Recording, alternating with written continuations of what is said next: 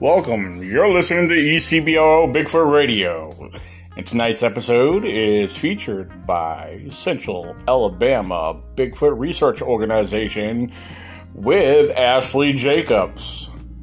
If you want to listen to more of Ashley Jacobs' interviews and Bigfoot research discussions, find her on Facebook and follow the Central Alabama Bigfoot Research Organization Facebook group.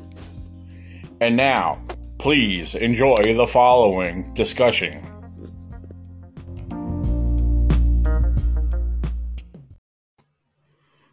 Good evening, and welcome to this week's episode of Expeditions for Answers. Tonight we got Mr. Daniel Benoit with the ECBRO founder and all-around guru. He was one of my first that I went to when I had stuff that I wanted to check out. So he was always he's a good buddy.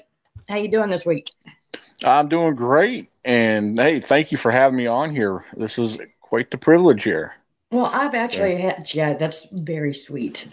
Kissing up will get you everywhere, buddy. But I've been on your show several times, and I've had you on kind of to push a few things and also do, some panels, small panels, I guess. And we did the cross stream that one time when you were launching your radio show. Yeah, that was I have cool. never formally had you on as a guest, which I'm ashamed of myself. You should have been one of my first.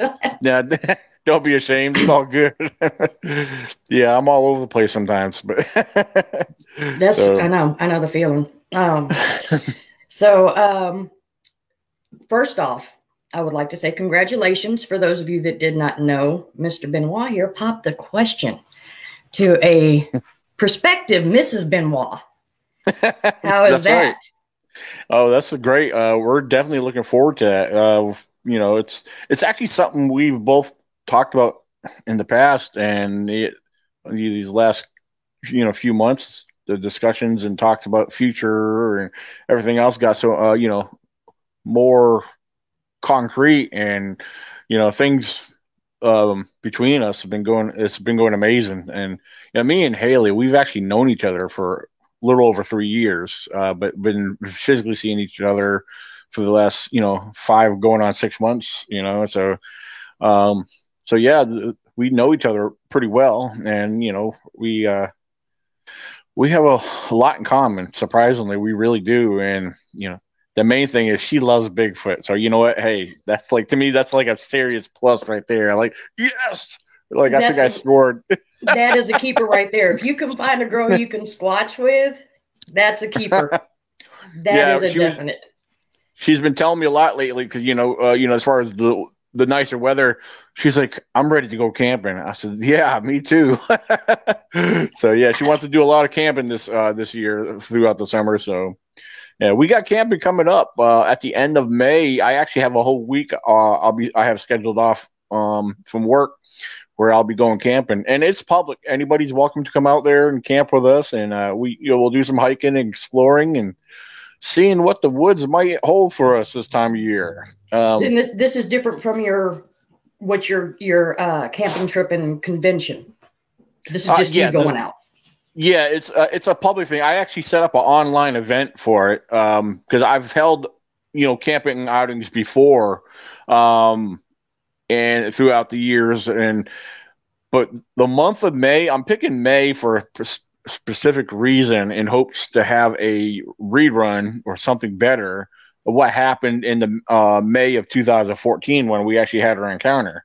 So I'm hoping something might happen, Go ahead and speak a little bit, excuse me, on that as far as what did happen back then. So maybe we can get some motors running here for people to sign up for that camp out. Oh yeah. Well, as far as the situation, the encounter that actually took place, it was May 3rd of 2014. There was a small group of us that went camping that week, and it was 6 of us total. So we spent a lot of time exploring up behind where our base camp was, and and just being out there and enjoying nature, keeping it simple. We weren't going out there with an aggressive force. Did a lot of daytime exploring. And then we on May 3rd, after we got done exploring up behind our camp, we came back to the camp. Everybody, basically we had some relaxed time. Everybody had something to eat, and then we actually prepared for the evening. So yeah, we planned on going out in the evening down to the lake. From our camp, the lake was approximately about maybe 1 mile, roughly maybe a mile. And so as we headed down there in the evening, there was still a little bit of daylight there. We got out down to the lake, and we worked our way down to the lake, and we paired up in twos. And good thing was there was nobody at the lake. Surprisingly, there was no one there fishing. Of course, during the week, you hardly have anybody down there anyway. But anyway, so we paired up in twos. We spread out around the lake, and and while we were spread out around the lake, we decided to do some vocals, and because we had radio communication. Each team had a radio communication, and we did some vocals here and there. Nothing. Then actually, the older couple that was at the base of the lake, they stayed down on the peninsula on this little wooden bench that's out there. And I radioed down to Kimmy and asked, it was like, all right, Kimmy, how about a vocalization? Surprisingly, she does a really good vocalization. And as I described to people before what her vocalization sounded like, it was pretty much almost a female version of what Bobo sounds like. If you kind of picture a female doing that. Yeah. Yeah.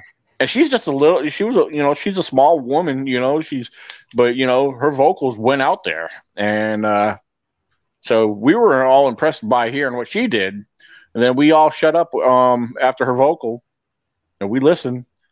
And probably about 10 to 15 seconds after silence, we get a return vocalization from over the other side of the ridge. It wasn't close, but it wasn't that far off either. It was most of us heard it. So that was interesting. Now, apart from being spread out around the lake, I know I had one, and I know Tracy Arnold, because he was teamed up with his son. Me and Tracy, we each had parabolic microphones. And so from where he was set up and from where I was set up, we were, on and off, we were listening to the, up around the ridge behind us. And we were hearing some movement, what sounded like some stepping and whatever, but couldn't really make out. At that point, there was no way to determine if it was bipedal. It may have been other wildlife, because keep in mind the evening was set in and it was dark at this time. And so, yeah, because we all had headlamps, and it was, like I said, it was already dark into the evening, and couldn't see nothing. Then at one point, Tracy got on the radio, said, guys, yeah, we're going to have to get ready to head out soon, head back to camp. Because Elijah, his son at the time, I think he was only like 14 maybe back then. So, yeah, he said his son started to get feeling almost sick, or like so nervous and scared that he was getting sick. The cause of that was from what he claimed he saw up on the ridge. He said they saw a red eye shine looking down at him. And that made him so scared. It kind of made him feel, I guess when you get so scared, it starts messing with your stomach, with your nerves and everything. Yeah. So, after all this came about, we all regrouped, and, like you said, we all met back together at the beginning of the lake and started back on foot to head back to camp. And it was pretty late at that point. And so as we were walking back out the gravel road that went out to the main forest road, we were all walking on single file line. Everybody was kind of talking at normal tone. We weren't trying to be quiet because, hey, our mission was to head back to camp. And as we were walking out there, I'm in the lead. I'm the lead person in front. And, we noticed some eye shine off to the right, seeing it bobbing around. Had obvious deer, as much as we had headlights, the lights pretty much lit up the area. But it's funny because, it was so dark, couldn't see the shape of the deer, seen the eye shine, the blue marble looking glare, as it was bobbing as he was walking through. And we were pretty close to it. It didn't run off. It just took its time walking away, which was kind of weird. Most deer would run off from you. So after seeing that, we kept going. And then something up on the left-hand side caught my attention, and I had stopped, and I'm looking. Something yellowish, reflecting. I didn't know what the heck it was. Tracy Arnold was the next one behind me. I said, Tracy, look at that. And all of a sudden, I know he had seen it at the same time I did. We realized it was actually a set of eyes because it blinked. And all of a sudden, we were like, what the heck?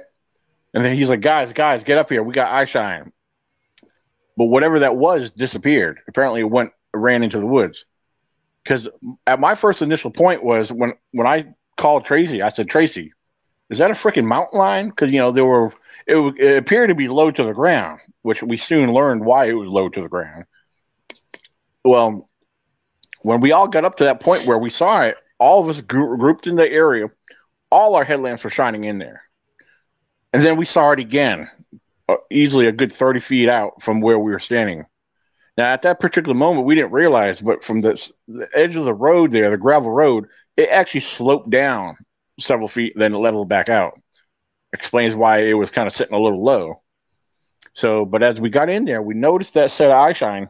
We're looking down at it now, and we noticed it was like doing a swaying motion, side to side, fairly fast, And like, what the heck is that? Bright yellow eyes, blinking. So the motion was swaying side to side, and we had no idea what it was.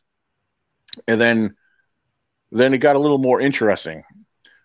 Like a few feet, about 4 or 5 feet to the right of that one, we noticed another set of eye shine, but it was much taller. And here we are. We have one. We estimated the small one to be around 4 feet. Now this other one was taller than that one. It was roughly around 6 feet tall. Same color eye shine. Same color, like a yellowish color eye shine. I never heard anyone describe that color. I hear more of an orange to an amber, more of an amber color, which is, to me, that's kind of a reddish color. Because a lot of people describe red eye shine. And I never, and what we were seeing, we all agree they were all yellow, perhaps maybe it could have appeared different, maybe at a different angle or maybe using a different lighting. Because most of our headlamps were, what do you call them? LED lamps? Yeah. And, so anyway, so as we were observing this, we got Sorry, I forgot my phone on silent. Oh, no, you're fine. No, you're fine. I thought it was my phone. So yeah, we're looking at a 4 foot one. Now we got a 6 foot one. The 6 foot one is not moving. It's just standing there.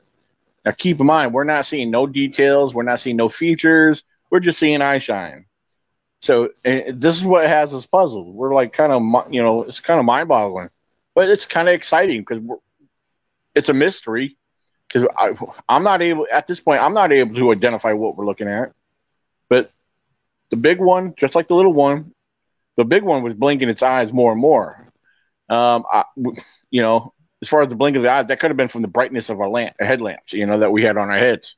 So here it is, a few minutes. We're observing 2 of them now. The small one's still swaying, not as fast, but it's still swaying side to side.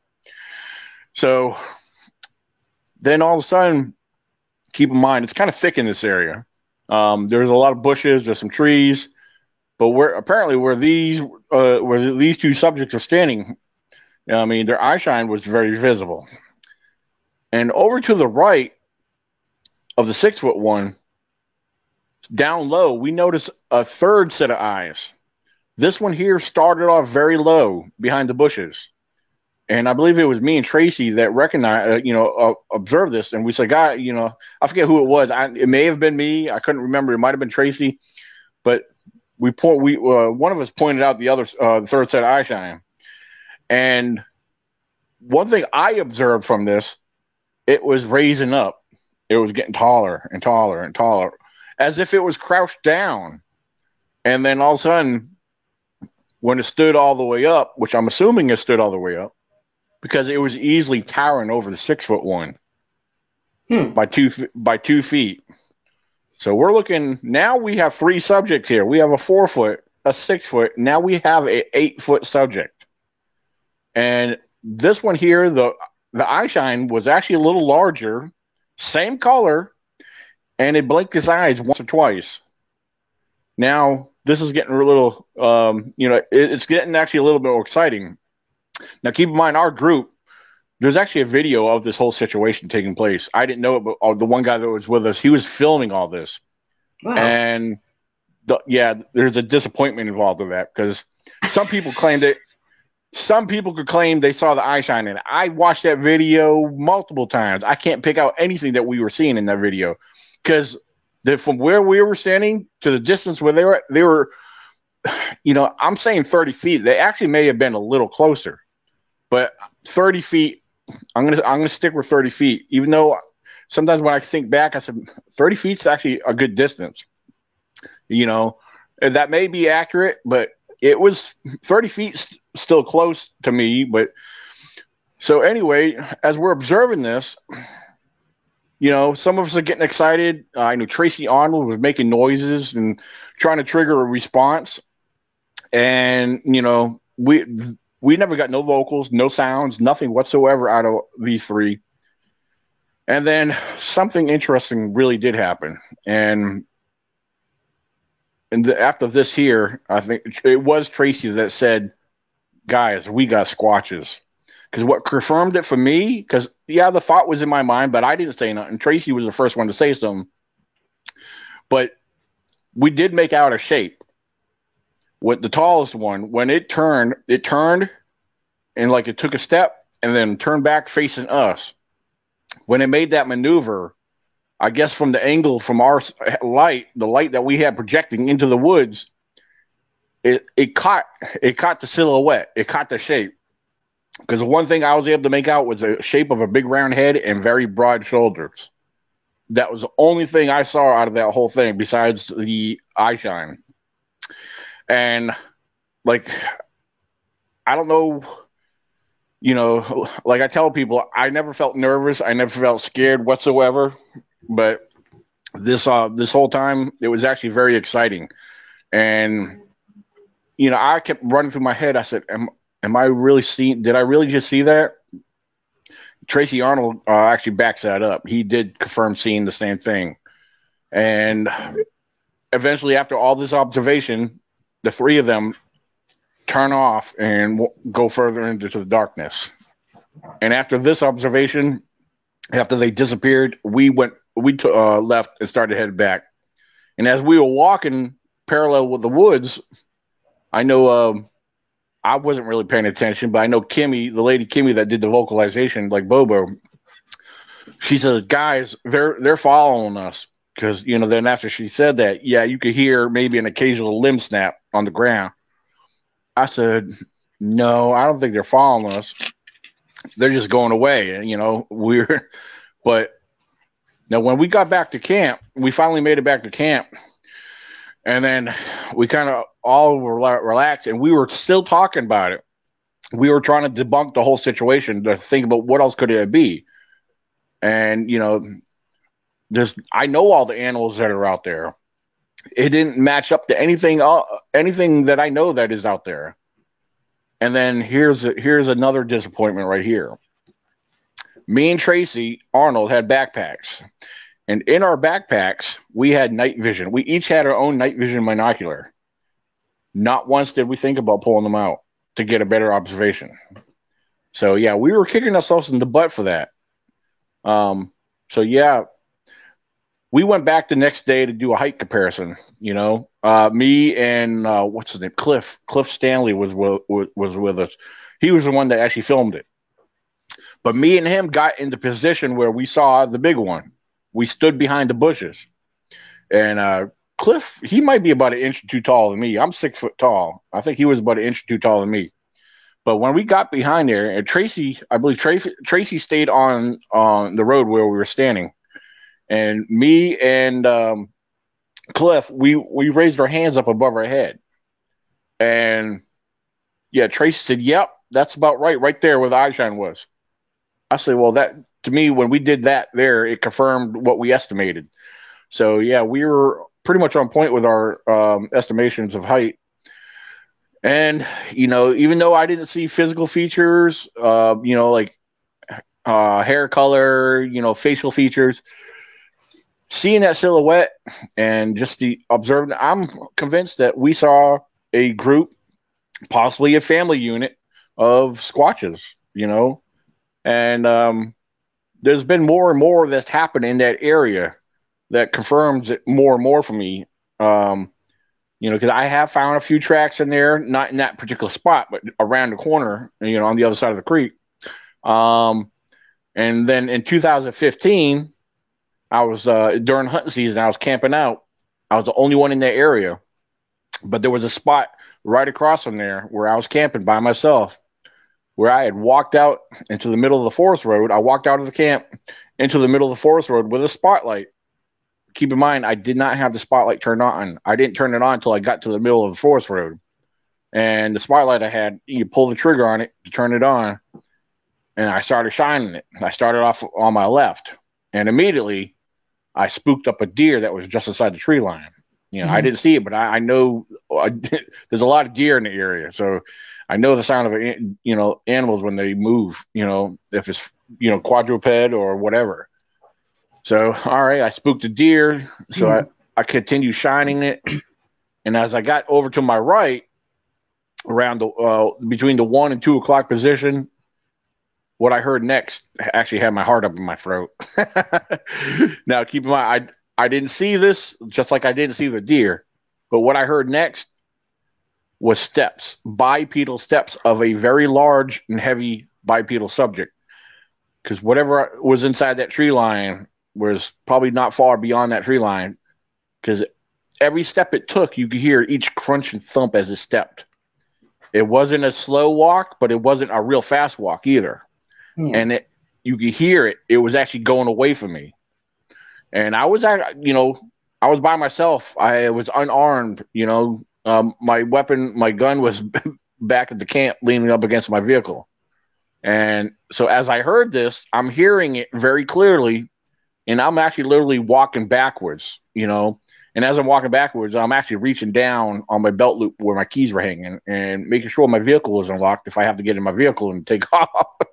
But yeah.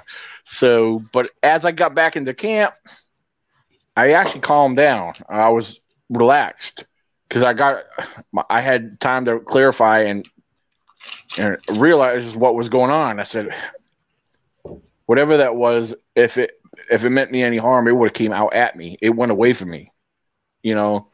So, but I'm convinced that was bipedal. It was definitely bipedal. If you listen to the steps, if you're familiar with hearing, bipedal steps, it was definitely that. And like I said, it was heavy.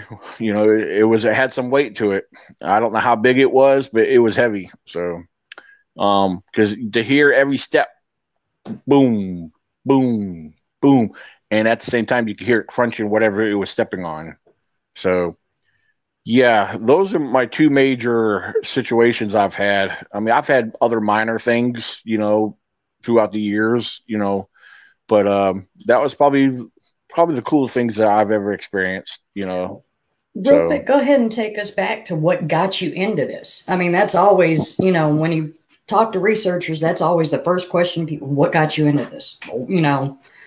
Was it just watching Finding Bigfoot and other shows, or Harry and the Hendersons, whatever it may be, that got you on the path to wanting to find it? Or did you actually have your own personal research, or not personal research, personal encounter? I can't talk tonight. Sorry about that. No, you're fine. You know where I'm going with this, and so does everybody else. They've seen all the other podcasts, so it's not like I have a big fan base. So and don't even call it a fan base. It's like, it's my family because I pay them to watch. Oh yeah, absolutely. No, it's the thing is, I'm somebody who's always appreciated and loved the outdoors. And I've spent a lot of time out in the woods since I was a young kid. hunting with Dad. You know, I've always went along with Dad as he went hunting, and but you know, it was, you know, everybody knows about the Patterson footage. You know, it's been around for many years, and I remember seeing it a few times. You know, but then it was a particular episode that really struck to me. The It was included in one of the documentaries, and where they actually had Bill Munns, graphic analyst, video analyst, and they had, you know, where they got science involved to try to mimic the gait of the of Patty in the footage, and just watching that and everything, it really kind of hit home, you know, where they can't debunk this, you know, and Yeah. you know, and that was very fascinating for me, and you know, it just kind of sparked something inside me. You know, every chance I got, I went out into the woods to explore, and you know, and I started to become more observant. My senses started to be more, I guess, in heightened. You know, like everything was like the volume on all my senses was turned up. Let me put it that way. Yeah.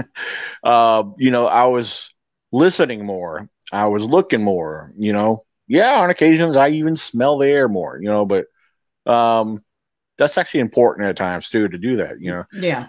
yeah.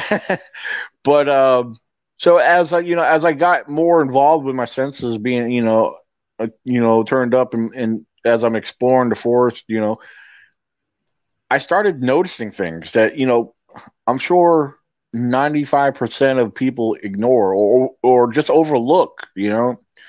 And I started taking notes. I started documenting things, and you know, then I started finding things. You know, that's why over the years, you know, people ask me how many casts do you have. I said, well, I tell them, I said approximately at least a dozen. And, you know, and that's not all from one day of out in the woods. I've been out in the woods for years, you know, and they've come through, through various areas in the national forest. You know, people don't realize here in Virginia, the national forest is probably, shoot, uh, it's a very large portion of the state. You Yeah. know, um, and then that doesn't include the other states where it borders into. You know, mainly it goes a lot into the, you know, the West Virginia. You know, it connects into West Virginia. So, but yeah, over the years I have collected a series of tracks, and um, and just it's become a passion. You know, it's more of an interest. It's a passion. A, a passion to want to find and gather more information. I want to learn as much as I can, and if I learn something, I want to share that information. You know, and you know, I'm not a know-it-all, nor am I an expert or claim to be an expert, but I do a lot of research and studies both in and out of the field. You know, I do a lot of studies out of the field on various topics, as I also research wildlife. So I do a lot of comparisons. You know, even with wildlife that we don't have here in the states. You know, for example, one of my main research studies is on non-human primates, chimpanzees, gorillas, bonobos, baboons, the various types of non-human primates. I like to study their behaviors and learn about their, observe what I can from off of research videos and everything else, and I start comparing things that we experience, things that we find that we like to contribute or associate with Sasquatch or Bigfoot, you know. And over the years, you know, I have found a lot of similarities, even with some of the vocals that that we come across that's unknown that we can't pinpoint towards any known species here in the United States, in North America. Um, so yeah, I have my way about doing my research. I have my way about finding information. A lot of people may not agree with it, but in my own mind, it's scientific, and it's, you know, it may be slower compared to how other people approach the subject, but I'm willing to take the time to come up with my own logical conclusions and and considerations towards the subject. So, yeah, it's that's kind of how it goes with me. Because with comparison and everything, I make charts. I even write things down, or I'll add the information on my laptop. I'll write down a series of characteristics of what we associate with Bigfoot, and a series of characteristics with our non-human primates. And I have to ask myself, okay, this is what we believe Bigfoot does. We cross line it over to if we have a match to our non-human primates. Are they affiliated with this, or are they known for this? And if you get where I'm getting at. But so it's a fun study. It's a fun research method that I do. That's just one of many things I do. Because, like I said, I have my ways of looking at things and doing my research and drawing my own conclusions. And the things that I believe, are they facts? They're facts regarding to our what we have is to our known wildlife, but are they facts when they come to Bigfoot? That's the big question. And that's where we can't say yeah, and we and we can't say they are unless we physically observe that and have that evidence of them. We can only believe that they are doing it, which there's a lot. I do believe that they do. But again, my belief does not make it a fact, nor does anybody else's belief. So I want to be careful. Right now, I would. What's that? I said, if I could kiss you right now, I would. Because you're hitting on exactly everything that I really wanted to go into tonight, as far as where we stand. Right. Because and pre-show, I asked you, how cool were you with talking about this whole Matt Moneymaker basically getting called out?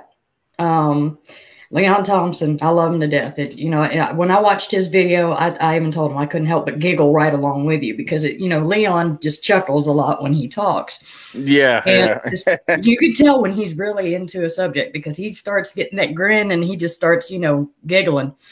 But with him, basically, he basically threw the gauntlet. I mean, I know he says he's not calling anybody out, or he's not trying to do anything to some people, but that's, come on now. Let's call it as it is, because that's basically what he's done. He went in and said, okay, Matt, you're the BFRO president. BFRO is basically what everybody associates with Bigfoot and, the show Finding Bigfoot. A lot of people got into it because of the show. And with him being the president and making these claims on these tracks, without having vetted them, without having an investigator, it makes you, and Leon approaches what he's doing for benefits for, it could be people like you and I, or it could be the benefit of somebody that's just starting out. You don't want somebody that does have such a high profile in this world or in this community that's going to make a, factual, statement that was basically, I know, which is the words I stay away from. And basically what you were saying, I believe is the terms that I always use, or I think, things like that, because we really don't know anything when it comes to this stuff. So, it's got a lot of people kind of going, oh my gosh, is he really doing that to, Matt? And kind of, from my standpoint, I'm like, yeah, go get him, because you got people out there that really haven't been doing this long enough. And they're sitting there hearing mind speak. They're hearing wormholes. They're hearing interdimension. And they're sitting there going, okay, wait, am I way out of my, did I just step so far out of my comfort zone that I don't know what I'm doing? Right. So that's, I like to keep it to the basics. I mean, my God, the proof is in the pudding, and none of us have cleared our dinner plates. It's basically, we have yet to get to dessert, because nobody has come close to the Patterson-Gimlin film. And this is almost what Matt was basically putting these tracks out there as. Now, if you're a hunter and you do live in snow and you see, you're close to moose or what, you're pretty familiar with what wildlife leaves behind. Yeah. But, and the pictures were kind of vague because they were at a ground level. It wasn't up over them, where mostly you do find pictures of Bigfoot tracks being, taken as an overwood view. But that was one thing I wanted to get into with you is, when you get asked that key question, how do you go about researching? Do you honestly can you give people advice on it, or are you? I feel like I can't. I'm afraid to. Well, what I tell people, well, first of all, let me back up. With as far as the snow tracks go, I wanted to make a quick short statement about that. A lot of people realize this. A lot of people that observe even their own tracks in the snow and observe them a few days after the snow started to melt should be aware of what they appear to be, because people got to understand when snow starts to melt, around the base of where the track was, the main firm part where the track was actually imprinted, that's one of the first areas that's going to start melting and expanding. As it melts, the track's going to appear bigger. Now, for example, if somebody goes out in the woods and if there was a set of bear tracks in the woods, where the bear made his way through there maybe 3 days to a week earlier than the time you're first seeing them, keep in mind, everybody knows how a bear walks. Their steps, their front and rear, their rear foot and their front paws, most of the time usually do connect. Yeah, I can't remember the percentage of the time that it will make that hind step into the forestep. So, but even when they don't connect, even if they're right there together and they're just maybe say even a half inch apart, when the snow starts to melt, it's going to appear to be one giant track. Yeah. So there is a deception with snow tracks and snow melt around the base of a track. So it can be very deceiving to any of us, so myself included. I will not exclude myself out of anything that I share or present. And I try to make sure people understand that. As like Leon says, he doesn't try to, zero anybody out, which in the past, I'll admit, I was guilty of doing that, though. I used to do that. But my main thing is I always question people, because I believe everything needs to be questioned, and people are afraid to question people. They just want to accept it and or just run with it, But as far as getting people involved or new people, I've been asked numerous times from newbies and people that just want to get involved with it. Like, what should I do? What do I need? Well, one thing I carefully tell people is, one, common sense.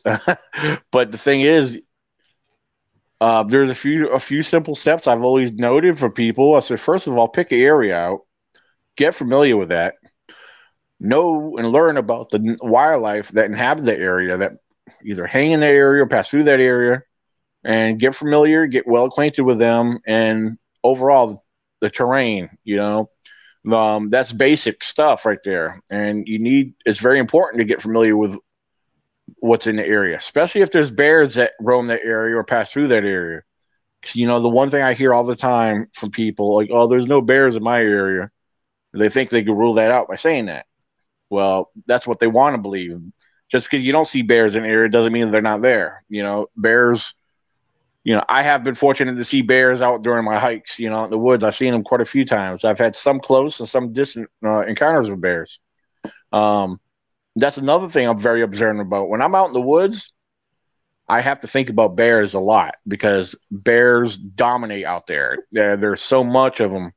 So when I see tracks, I have to be careful observing them, because some of them are double step bear tracks, very common with a black bear or even a grizzly. There ain't no grizzlies out here, but we have tons of black bears out here. Mm-hmm. So that's one thing I try to encourage people. That's why I tell people, before getting involved looking for Bigfoot, you got to know, learn and know what is known before seeking the unknown. It's one thing I throw out there all the time.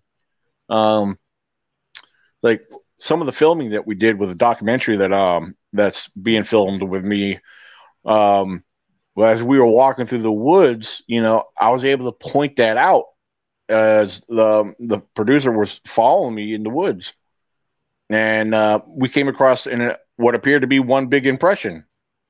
with the leaves, and I carefully removed the leaf litter to reveal that there was actually 2 tracks there, and they belonged to a bear. So the deception is very easily, you could easily be deceived without further observation, without carefully observing and analyzing something. If I wanted to believe that was a Bigfoot track, I probably would have believed it was a Bigfoot track if I didn't carefully remove the debris and see the details that were lying underneath the, what was covering it. But I did point that out in my filming, in the filming that we did for the first part of the documentary footage. But yeah, it's one thing I always tell people, and even when I've done my own field videos, if I come across that, I try to point that out if I come across it, if you're going to find a Bigfoot track, if you come across a Bigfoot track, there's pretty much almost no denying that is a one solid track, but then again, there's deception involved with that too, because I've been fooled myself thinking I'm finding a Bigfoot track, and after observing it, I said, crap, there's another set of toes right here in the middle of it, Yeah. So basically you got the front paw and the hind paw, because sometimes the hind foot, depending on the size of the bear, could be anywhere from 10 inches up to 13, 14 inches. Yes, I have seen 14 to 15 inch bear tracks on a trail one time. And I wouldn't want to run into that. Yeah. People don't realize we have big black bears here in the state, but Pennsylvania's got them bigger than us. We got our record's over 700 pounds. Pennsylvania, their record's over 800 something pounds on black bears. So who knows where all, I'm sure we got bigger ones around here. Just they haven't been documented yet, But so yeah, they're around. So yeah, but that's what I tell people: is just get familiar with the terrain, learn and study your wildlife. And the biggest thing is when you go out in the woods, get Bigfoot off your brain, because everything you point at, everything you want to associate Bigfoot with, stop, because there's a process of elimination that we have to keep in our mind when we're observing something that we come across. Mm-hmm. There's several other possible responsible suspects. Regardless if we're looking at a broken tree or a structure, got to consider, that structure looks like it was done by hands. Okay, was it another human? Can't say a human didn't do it because, you're there, so you can't rule out someone never else being there because you made it there, broken trees and, that look like they're fresh broken. Well, again, you got wildlife. Bears like to push and bend on trees. Bears uproot trees. Bears break trees. Bent trees. Here's a fun fact about bent trees. A lot of people do know this, but then again, you have some that don't. But over a period of time, trees will start bending, and they will bend by reaching for the sun. The fibers in the tree and stuff. Some trees like to do that. Then again, in some cases, a bear will climb up a tree, and if the bear is heavy enough, by the time it reaches a high enough point, the weight of that bear, if the weight's on one side, that tree's going to start leaning over that way. Mm-hmm. Then you're going to have that bear is still going to be clinging onto that tree, and unless it drops before it makes it to the ground. But if the bear is heavy enough, what's going to happen to the inside of those fibers as that tree bends over? The fiber is going to stretch, mm-hmm. And in some cases, the tree will most of the time spring back up. But then again, it may not always be the case. Then you got weather, snow, ice, and the weight. If it's, they'll bend a tree. And if the tree stays bent long enough, those fibers are going to stay that way. So there's a number of different factors you could consider, and when you're observing some of this stuff. So there's other known factors involved. Bigfoot should be our last consideration, our last conclusion. That's one thing I like to tell people. It's easy to give Bigfoot the credit, but I believe it's an error because we're neglecting all the other, possible suspects. Because you want it to be Bigfoot. Right. Exactly. essential. Yeah. I know Um, how that feels because I'm not afraid to admit when I'm out in the woods, I want to think Bigfoot did it too. It's easy to do that, but we can't do that. So yeah, this yeah. one thing that like I was, talking about with somebody last week when I had my class A sighting.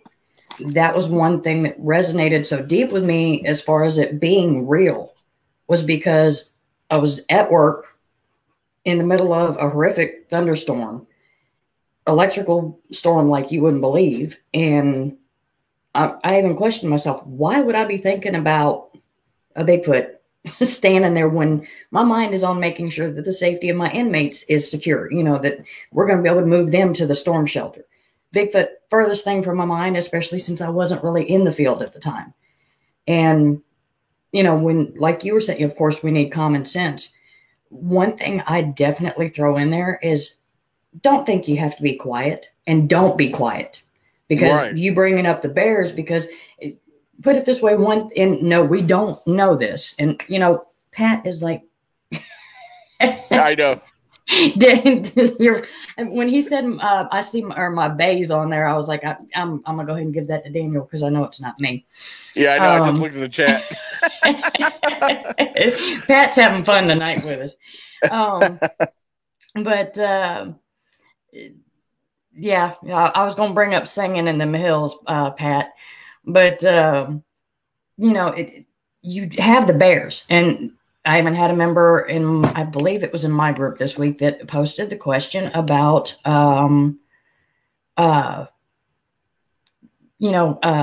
they have a lot of bears in the area. What do people go into the forest with? Right. And it's the kind of thing where some people say, I don't, whatever, because it chases them off or this and that. And I'm like, best way to worry about the deer or the bear is make noise, because as what we believe, it's not known, but what we pretty much figure is when you step into the woods, Bigfoot knows you're there. No matter how sneaky you're trying to be, no matter how much you try to stay quiet and whisper and whatnot, all you're doing is cloaking yourself. And I used the key phrase, didn't I? Cloaking. All you're doing is hiding yourself from a bear or any other potential predator that's out there. And you're not bringing the Sasquatch any closer. So go ahead and, do this whole, I don't know which one you're on, buddy. I'll keep shuffling you through. But gosh, what was it? Yeah, they're always going to know. I love these, the shows that have people, they're talking like this to the camera. And I'm like, you're already found out, dude. You're there. They know you're there. You want to make sure the cats, the bears, they know you're there.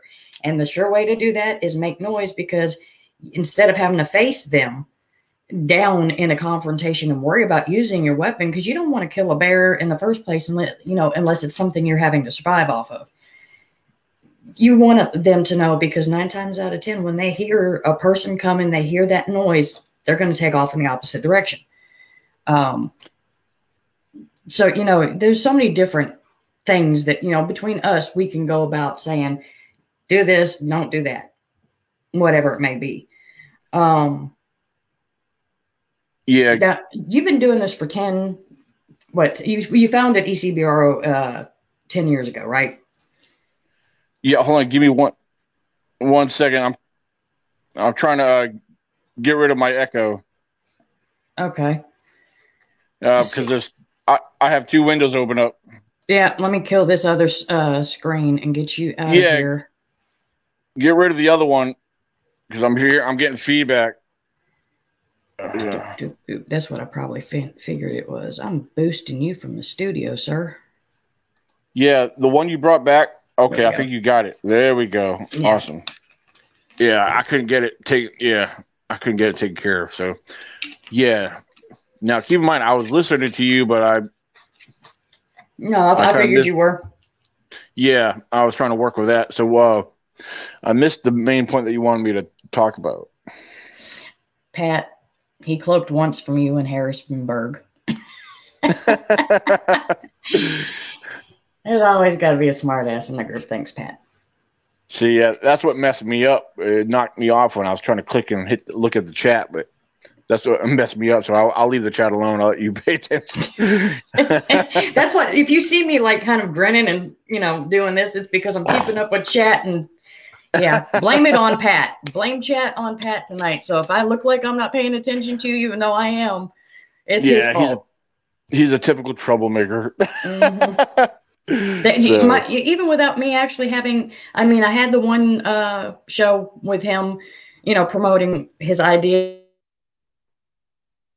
of what to do. But other than that, messages like, when are you going to have Pat on? We like Pat. Pat's funny. It's like, okay, we don't even have to talk Bigfoot. Just let Pat be Pat for an hour or so. Yeah, there you go. Yeah. Oh, by the way, talking about Pat, I don't know if you know this, but Pat is actually going to be one of my speakers in June at the Virginia Bigfoot Conference. Cool. So, yes, indeed. So, looking forward to meeting him in person and hearing what he has to say. So, knowing Pat, he'll probably get up in front of everybody. So, I don't know why you guys are here. Bigfoot's not real. No, I'm just knowing Pat. Yeah. Is super objective. Is super objectiveness. Since we were going back to stuff, as far as, and I agree with you on that part where, once you're doing this, you do have somewhat heightened senses, but as a hunter, you have heightened senses anyway. You're really listening for things and whatnot. And somebody brought up a really good point to me the other day that I really never thought about was, did I ever look up at a huge X formation or an A, out in the woods, and ever once question why it was there, in stick structures. Now, I know if I came to something that looked like a shelter or lean-to, yes, that would be something questionable. But when I was hunting, if I can't remember if I ever walked across stuff like this. Well, perhaps you probably have, but just never really took notice of it since here's the thing with what we associate Bigfoot with, it's people over the years started sharing this information, sharing photos, and making claims that this was Bigfoot related. So now we all, it's like a domino effect. The Bigfoot community has grown a great deal over the years. And so everybody's using the early, whoever started all this as an early example, and they're, somebody took the lead and now everybody's following suit. So basically, one person jumped off the cliff and everybody is following, that's basically what's going on here. But here's the thing, like I was talking earlier, Bigfoot structures, formations. Now, when I'm out in the woods, if I find something that appears to be fascinating, yeah, I'll take pictures. I'll share those pictures. I do that. I'm not afraid to do that because they do look fascinating. I call them nature's art, regardless if they're Bigfoot related or not. Could we say Bigfoot did them? Yeah, we could say that, but does not make it a fact. That's just our speculation. There's no proof that Bigfoot did it unless you observe them building something and putting it there. That's the only way we're going to say as a fact. I have information. I have evidence. I have video footage of me watching a Bigfoot do this. No one's ever come forward with that information, so we can't make that claim. But then again, this is where I'm careful. Where as far as certain broken, twisted trees and certain structures, the tree knocks, the things that we experience out there. Now, who else does that? People don't realize this, but if you do enough in-depth research and study, you'll find that our non-human primates do this very same thing for various reasons. Intimidation, communication, anger, frustrations. They have our non-human primates. They express a lot of the same feelings that us humans do, but they express it and display it in different manners than we would do. X formations. I always like to believe that they were signs of dominance or no trespassing. But that's because when I first started off, even though I was trying to be my own person, I was kind of following suit with everybody else because that's what they believed. I was like, no, I don't want to believe what everyone. I want to know the truth. So I started looking at things, and thinking a little bit more critical over the years, and presenting more of a logical view on things. Um, you know, I'm not going to dismiss that Bigfoot's doing this, but I'm not. I'm also not going to claim that Bigfoot did it because I didn't observe it. What constructed it. Two trees that fall against each other, forming an X. That could be a simple, natural phenomenon. That's weather. When weather blows over a tree, when trees get uprooted, they fall and catch and land on each other. People don't think of those kind of things. It could be all of a natural, occurrence. Then, unless a Bigfoot took two trees and boom, yeah, I would love for Bigfoot to be known to do that. We need to observe that. So yeah, like one of my pictures, or one of the screensaver pictures that I have for the show, is actually an X that I took a picture of. I wouldn't have paid that thing 2 seconds of thought after looking at, of taking an actual picture, had I not vetted it. And and even then, like you said, we don't have video of them doing this, so we don't know it. But if you look at that picture, it's first thing I do is, instead of looking at, where the edge of the tree is on the ground, whether it's a root ball pulled up or if it's just broken, I look up to see if it's a tree that snapped from above and fell or whatnot. And after going through, the whole process that we do when you're supposed to be actually trying to make that assumption of it belonging to a Bigfoot, these just there's a one part where two trees are actually interwoven between three other trees. Yeah. And I'm like, that is the kind of thing that we look at, that, as a researcher, okay, nature, it would be really hard for two actual trees to get woven going through three different trees in the opposite direction. So it's, it's deductive reasoning, but at the same time, like I said, and like you said, it's what I believe did this. You can't come up and say Bigfoot did this, because that's what they're known to do. And and with that being said, like, regardless of what I believe or what you believe, like, I'm not going to say, Ashley, you're wrong, based off of your belief. I'm not going to tell people they're wrong on that. But what I would do, if it's something you believed in and what I may not believe in, what I would normally do, I like, okay, well, Ashley, explain that to me. What makes this? Please explain your belief. That's the way it's supposed to be. People do get offended, right? If you question them about anything, if you post a blob squatch and you're like, I don't see it, they get offended. Because it's just not an immediate thing for you to see. Yeah, I mean, I try to be careful because I have questioned quite a bit over the years, and I ask people, well, if I make a claim, if I present something that you don't agree with, well, question it. And maybe they're not understanding it. So maybe I'll try to find a different way to explain it, But it's the same thing with anybody else posting something publicly and making a claim on it. And I have questioned it, and I understand where people come from. They are going to defend what they present, especially if they are making that claim.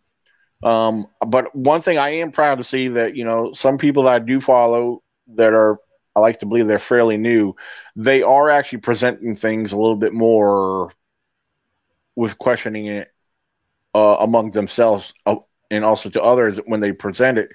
So, which is smart, because they're not coming out with a claim. They're like, well, guys, I found this. This looks, what do you guys think? Something like that, I'm not sure, but this could be. Yeah, that's what we need to do, Like, so if I post something, or if I film something, like, especially if I'm doing a field video and I come across something and I have to look it over before I start filming it so I could actually explain it while, when I do film it.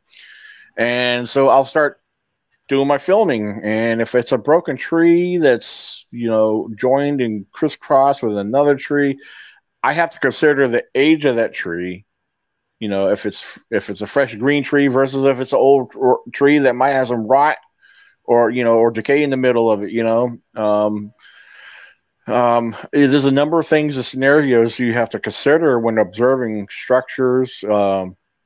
Another thing, you were talking about trees being woven. Now, that's something I find very fascinating because one thing I have come across on a few occasions, it's not often, but I actually got pictures of them, is when you see several different trees. Now, one would say, oh, they were grown like that. Okay, well, here's another thing.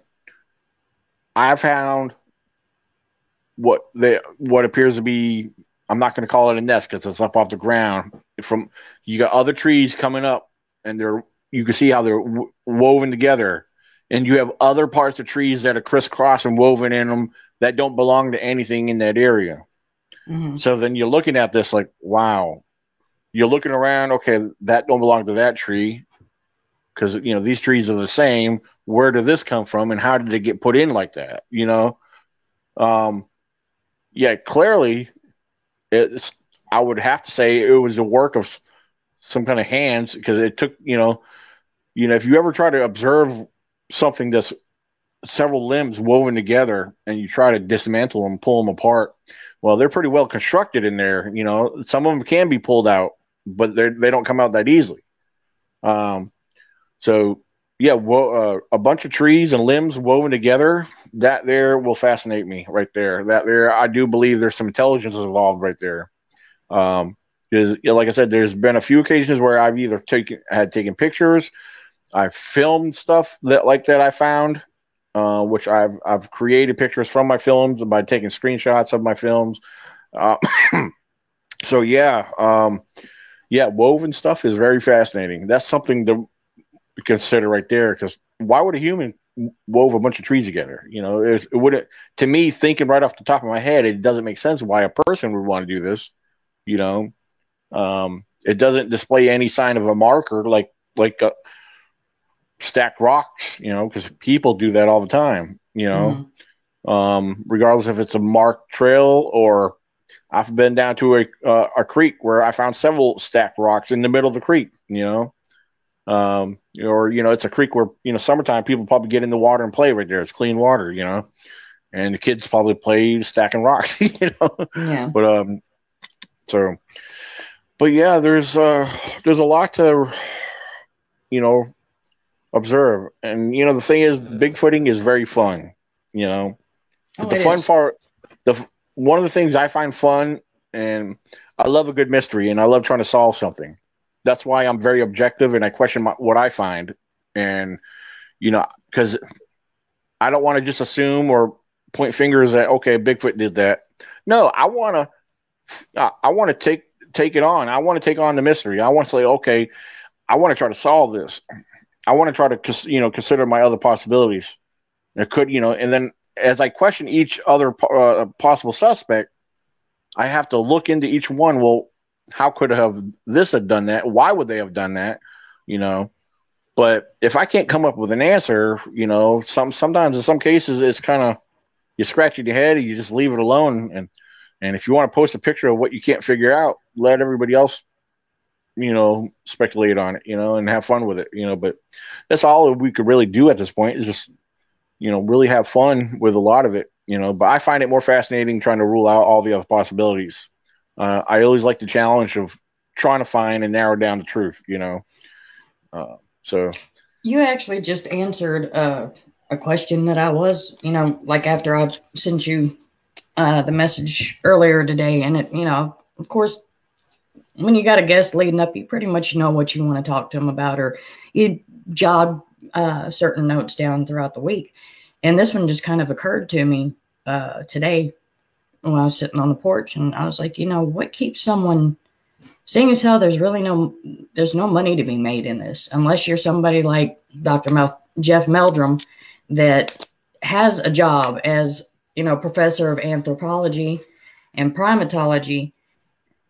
And then you flip over to the Bigfoot or Sasquatch researcher that makes zero money and does not have a day job or whatever it may be. And what do you do to stay vetted is what, really kind of, because like you said, for us, it's a passion. Mine is, that one key, that Class A sighting that really, kicked me off. And then when you go back and you look at people that have been doing this for 20, 40 years, they've never had a Class A sighting, and yet they still give 110%.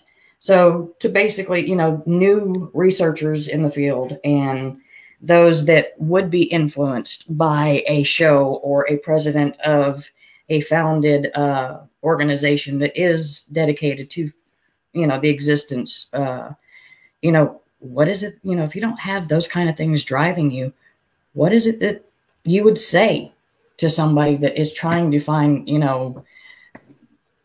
it's been 50s, over 50 years, and we're still scratching our heads. Well, honestly, it's probably been over 50 years since the Bigfoot phenomenon, since the Patterson footage, pretty much exploded from there on out. But Bigfoot's been around a lot longer than that. But that footage really sparked it for a lot of people. But the thing is, you got people like you were saying. There's people that get out there and do it all the time. For one thing, a lot of them could afford to do that because not all, the woods, to go Bigfooting is not everybody has the privilege of going in their backyard to go look for Bigfoot. I mean, I got woods behind my house, but it's not a big part of wood. If you go through the woods, you come out to a farm field, so me, I got to be able to drive out to the woods. I'm only about maybe 25, 30 minutes to where I go, where I park and go. But the thing is, that 30 minutes, you still need the gas. You got to consider, could I afford to ride out there? The other thing is, are you going to have a free weekend? Because I only get to do it on the weekends, if anything. Like me and so many others, we have to work during the week, and yes, I have vacation time, but I got to use that sparingly, and like I said, I have a week coming up here in May, which I look forward to so much. But especially this time of year, it's easy, it can be disappointing when you're used to being out in the woods all the time. Like right now, I'm hurting to be out there. I really do. I'm looking to get out there as soon as possible. But I don't know for those just getting started, just start somewhere, just get out there, whenever you can, I know for us that only get to go out on the weekends, we've been declared as weekend warriors, in the Bigfoot world. And you and I do actually represent two different aspects of, or ends of the spectrum. You've got that 9-to-5 job. You've got that where during the week, you've got to be at work. I don't, and I wish to God I did, but with my seizures and whatnot, no, I can't. I got to pick and choose my days and my times to go camping with, according to making sure I feel good. And you get colder than we do. So I don't, if it gets cold down here, I don't go out. Oh yeah. You're also just like Leon did his video from sitting in the snow. I'm like, dude, go inside by a fire. It's making me cold, don't just sit out in the snow as it's falling off a tree behind you. Go inside. Yeah. Well, if that's another thing in various weather, I've been out in the rain and everything exploring out there, but if you're equipped with your gear, if you got the proper weather, gear equipped for that, whatever kind of weather you're in, normally it doesn't affect you. I've been out hiking in really cold weather. And when you get out to moving around, as you hike, your body's circulating and developing that heat, your blood circulating, and there's been several times where I had to be out there and shed layers, just for a little while just to get cooled down, and it's already severely cold out there. But I know just a few weeks ago, was it? No, it's actually been longer than that. About a good month ago, I went out hiking, and I had me a nice hike, and it was cool out. I hiked up a ridge and went up another one and came down, and before I came all the way out there, I had to stop. I was like, "Phew, it's hot," and but weather, I don't know. It all depends. Summertime, I don't like hiking too much in the summertime. If I do, That's my which, time. yeah. I don't mind the Well, sweat. It's the here's the shit. thing. I do explore in the summertime, but I have, if I stay a lot more near the water sources. That way I could drink or cool off if I have to. That's Mm-hmm. another thing people can consider. If you are going to hike during the real hot weather, Bigfoot's not going to be moving around. Your deer come out more in the early mornings or even late evenings when the temperatures Mm-hmm. are dropping. Yep. And so that's another thing. You got to ask yourself: does Bigfoot get hot and sweaty and vulnerable to the heat like we do? I mean, I believe there's a good chance he does. Then again, in the cold weather, they adapt, like all the other wildlife do. So I have to consider, and this is one thing I've come to a conclusion on based off of experiences and encounters I've had. Most of the activity and the encounters I've had happened during the early to mid spring or early to mid fall. Mm-hmm. Why? Because think about the temperatures around those times. May's going to be kind of in the middle. It's going to be mild warmth. There's going to be warmth, but it's not going to be so cold where animals got to stay warm. But I believe it's a comfortable time of year where they get to be moving around more. And then in the summertime, if I was a Sasquatch, I would stay near some in a rock ledge cave where it's cool and close Mm-hmm. to a water source. So then again, where the deer are bedded down, probably in a shaded area.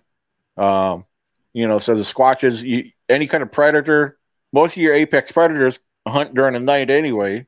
Mm-hmm. So that's when your prey is moving around and your predators, when your prey is moving around, your predators are going to be on the move. They got to feed too. So those are things you have to consider.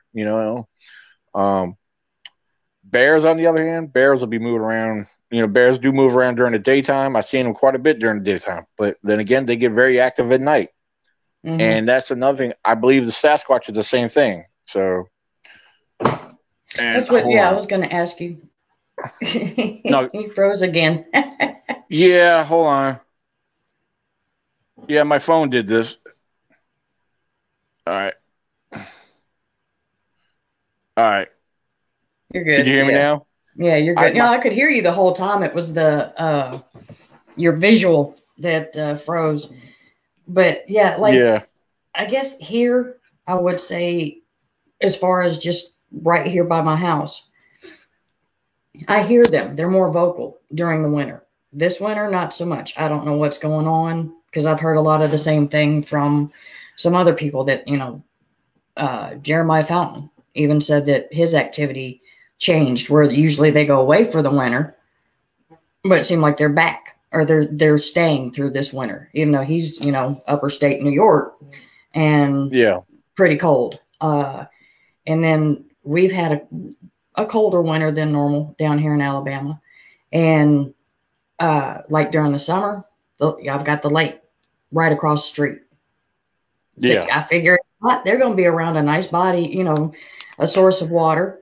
And whether it be for cooling down purposes, drinking purposes, you name it, or following game, whatever it may be. Right. But, and this is what I like. You and I are basically throwing theories back and forth at each other when, instead of making those claims. But that's one thing, and I always thought that I had that respect for you. Because I guess it's been what? I think it's going on 3 years that I've known you, that we've actually been corresponding. Maybe I thought I could have been a little longer. Maybe it was only 3 years. I feel like it's been a little longer. But I'm kind of sitting in the middle because I wasn't exactly sure what how many years, because I can't remember. But you were like one of the first people I sent a face shot that I thought I had gotten. Right. And you were honest with your feedback. And right. Even though you did give me positive feedback on it, and your exact words were, I think you got one, and I still never posted that picture. as far as it Right. being, look what I got, because I want that clarity. I want the same when I share my evidence, I want it to be like Patterson Gimlin. I want people 50 plus years from now to still be talking about me as far as when it comes to what I did with footage or what footage I released of, whatnot. There will be no doubt. Nobody will ever have to say, okay, what are you filming? What is that blurry thing that just went by? Why do you have a badly pixelated picture or whatnot? Like I said, I'd rather have that irrefutable kind of thing where you can't be hoaxed, which you brought up. And then you go around, if you look at the 60s, what's so funny is you had the race for space between Russia and the US, which captured the minds and interest of everybody. And then here in the late 60s, not only were we running for the moon in that race to space, but somebody comes out with this weird video of something that looks like a typical, like a gorilla that would make anybody that didn't think about Sasquatch, even though we did have a president that claimed to shoot one at one time, and here we are still 50 years later discussing, we've hit we proved the point with the race for space. We've been there, we've been to the moon. There's still more to go, but it's not like a competition like it was back then. But now we're still stuck on that other thing that happened in the 60s where this film, two guys on horseback just happened to catch of this very strange creature. Yeah. So, yeah, and that's what I think one thing that kind of intrigues people or kind of keeps some of them going is the wrong reasons. They're being the first one to finish their dinner plate. Going back to what I said before, they want to get to that proof in the pudding and share their dessert with everybody, which to me, that's the wrong reasons for it being a passion. Like, but that's my opinion. Right. You know what everybody says about opinions. So. Yeah. Oh, yeah. We all have one. Well, hi, Jeremiah. Did you hear me mention you or something? Look, Jeremiah Fountain just popped up. He's like, yep, Roosevelt. I'm getting stalked on comments right now. Oh, cool. Yeah, I'm not going to attempt to look at comments. Like I said, I don't want to mess my screen up anymore. So no, you're good. You're good. Put it this way, when some come through, there was, because like I brought up that other one, there was one that I wanted. I'm glad you actually brought that up. And no, I'm not talking about Pat's. Oh, this is the one that I wanted to get you to ask her. David Bagwell was, I think it's strange that there are no other primates in North America. What are your thoughts on that? Because according to us, it's from the movie Project X, or, where they released all the monkeys in the swamp. So. Yeah. Well, here's the thing. There's actually scientific history documents that there were primates once in North America. Much of North America at one point, especially up in northern Alaska, and there's been tropical plants and stuff found. There's been evidence of what do you call those trees? Palm trees up in the great north, up in northern Alaska and in other areas up there in the northern continent of our North America here. And so down in Texas, if there's actually research, there's actually been remains of small primates found in Texas, which would make sense because Texas is a warm climate. So a lot of people believe, that there has been other species here. Then as the temperatures have changed and, certain animals adapted and survived, and the others may have just died off. We have all kinds of discoveries that happen here in North America. I mean, we have dinosaurs that once roamed this part of the continent, so, there's so much. Why not rule out the other possibilities, Gigantopithecus was mainly known for out there in China and different parts of Asia. So, of course, a lot of those climates, there's a lot more warmer climates. But then you have mountain gorillas out in the Himalayas, cold climate. Now, how are they surviving? Key word is adaptation. They adapt. Perhaps maybe that may have been part of their environment or habitat for many years, but I don't know. As far as why we don't have no other primates now, good question.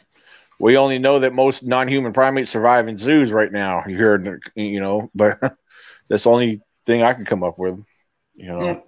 I'm gonna put this one up there. That's actually Nikki. She was wondering what you mean by the palm trees being in Alaska. I know, because I will say this real quick for my answer, but I definitely want to hear yours. Like having lived in Florida, I've also lived in, I was a military brat. Sago palms grow in different areas. Pretty much anything like yucca plants, they're actually a form of palm tree or palm plant. Okay. So, you do have the different species and types of palm that you would find where you don't consider a tropical area. So yeah, it varies on the species. So I didn't know that there were actually palms found up in Alaska. So not recent. This wasn't recently, but through some of my research and some of the things I've come across and read, that's been documented. Yeah, palm trees up in northern Alaska, small primate remains in Texas. So who knows where else we might have remains of whatever else out there. It's just a matter of time. Now, Bigfoot. Let's entertain the thought Bigfoot is some type of primate, that's on my belief. I believe Bigfoot is some type of primate, but unclassified to science and unclassified to us. Regardless if you think he's human, us as humans, we're considered human primates. So again, I do believe Bigfoot is some type of primate. Again, he is not classified to what type of primate he may be. But when I was talking earlier, how there is a lot of similarities when I cross-point the similarities between non-human primates. So is he somewhere in between? If I had to give more of a definite answer to what I really believe, I believe he is a primate of his own kind, So if there was anybody of the human side in him, I would like to believe, or anybody else should believe, that they would have enough intelligence to evolve more intelligently along the lines of building fires, building manufacturing homes, being part of developing technology. That's a little extreme to say that, but but to be more advanced than what they should be.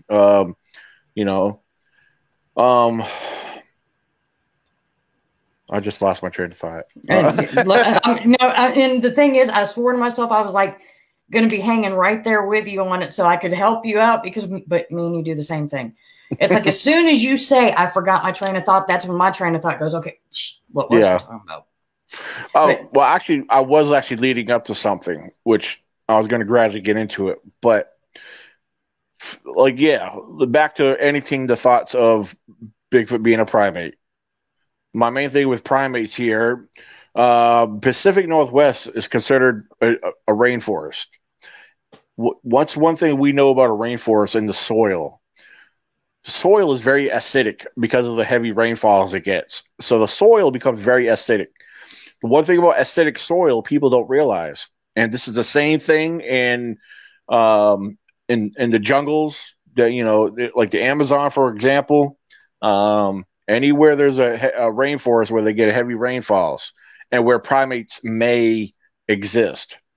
Well, one thing about a primate, or especially non-human primates, when a primate dies and their remains are left in, wherever they're left at, in the soil or terrain, whatever, and these soils that are heavily acidic, one thing about a non-human primate's bone capacity versus a human bones, the density of the bones, our humans' bones are more preserved versus or compared to a non-human primate, where the bones in a primate break down.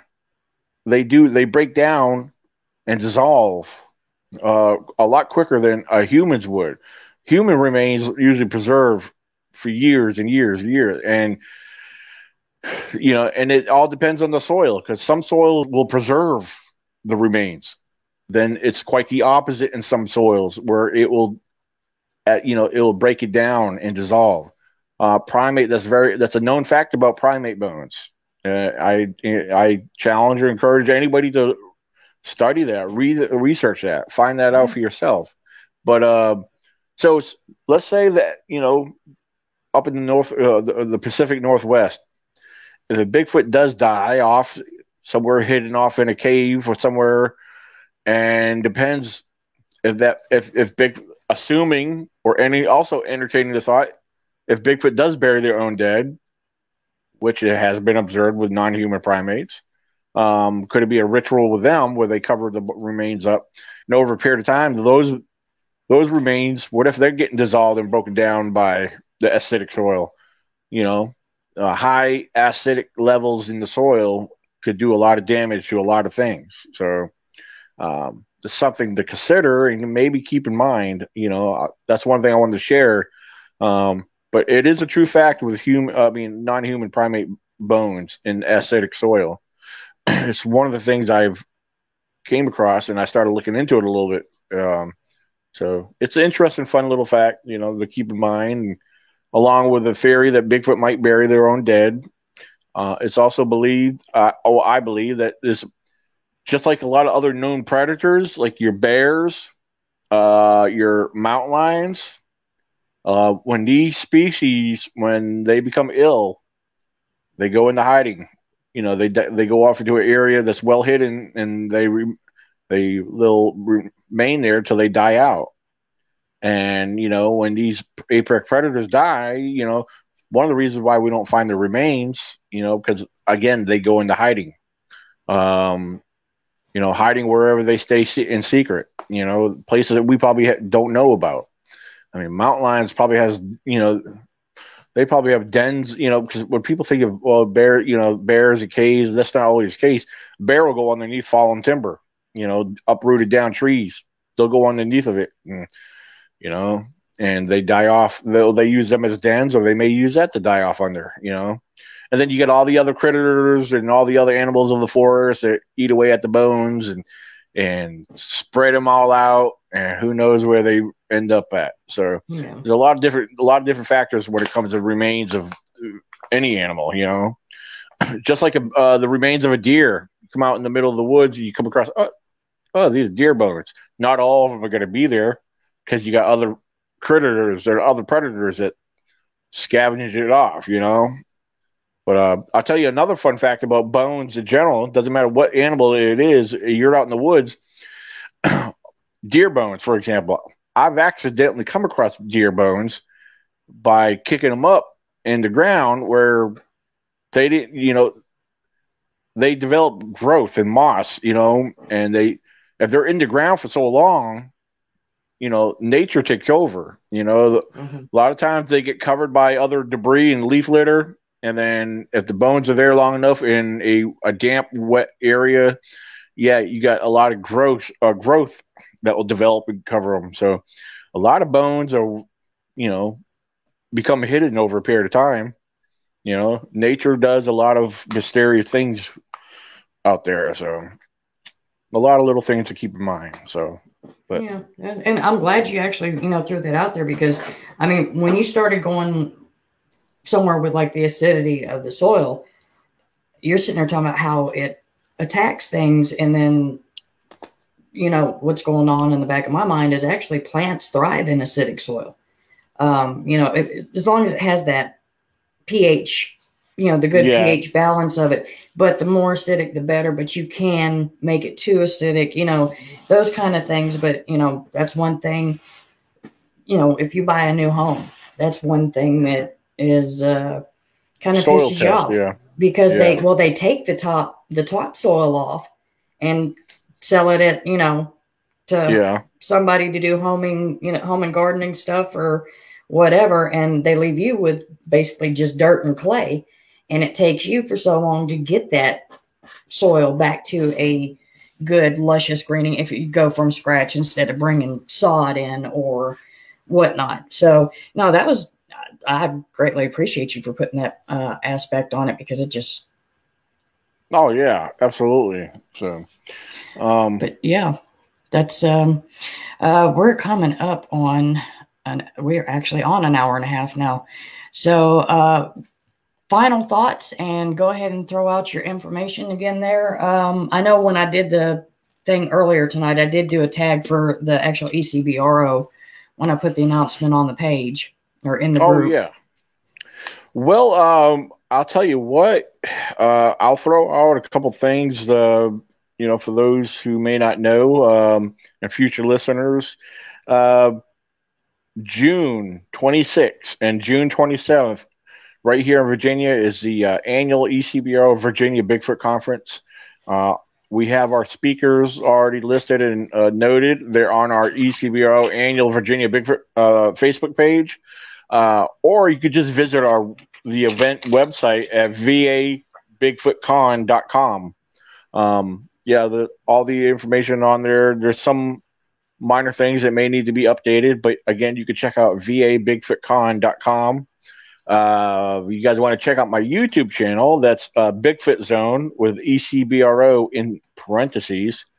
So yeah, there's pretty much that going on, and I do have camping coming up here at the end of May, May 23rd. Actually, I'll probably head out there on the 22nd, but I've been advertising it actually as the 23rd. Actually, no, I did advertise it on Facebook under events through the May 22nd through the 28th. So anybody interested wanting to come out and participate with that. A lot of people, when they do come out to my events, my camping outings, I know not everybody can stay the whole time, which is totally fine, especially due to work schedules and stuff like that. So, but if you come out for a couple of days, enjoy, fellowship, we like to shoot the shit around the campfire and hang out at the camp at night and listen, because, of course, the night times when it gets very interesting out there with all the wildlife wakes up. So it's a good time. It's a hit and miss. Can I guarantee you activity? No, but it's a good chance it could happen. So come out there, enjoy being out there with us. We'll do some exploring, and it'll be a good time. Yes, everybody bring your own gear, supplies, et cetera, et cetera. Yeah. So if you're interested in that, you can hit me up on Facebook directly.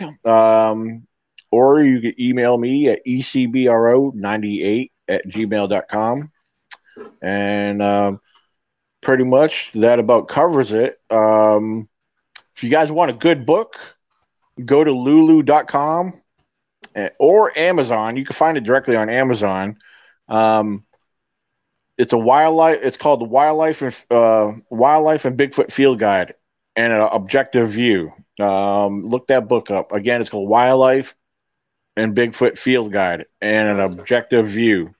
It's a small booklet, and check it out. Give it a review, and I definitely appreciate that. I have another book you can find on Amazon as well.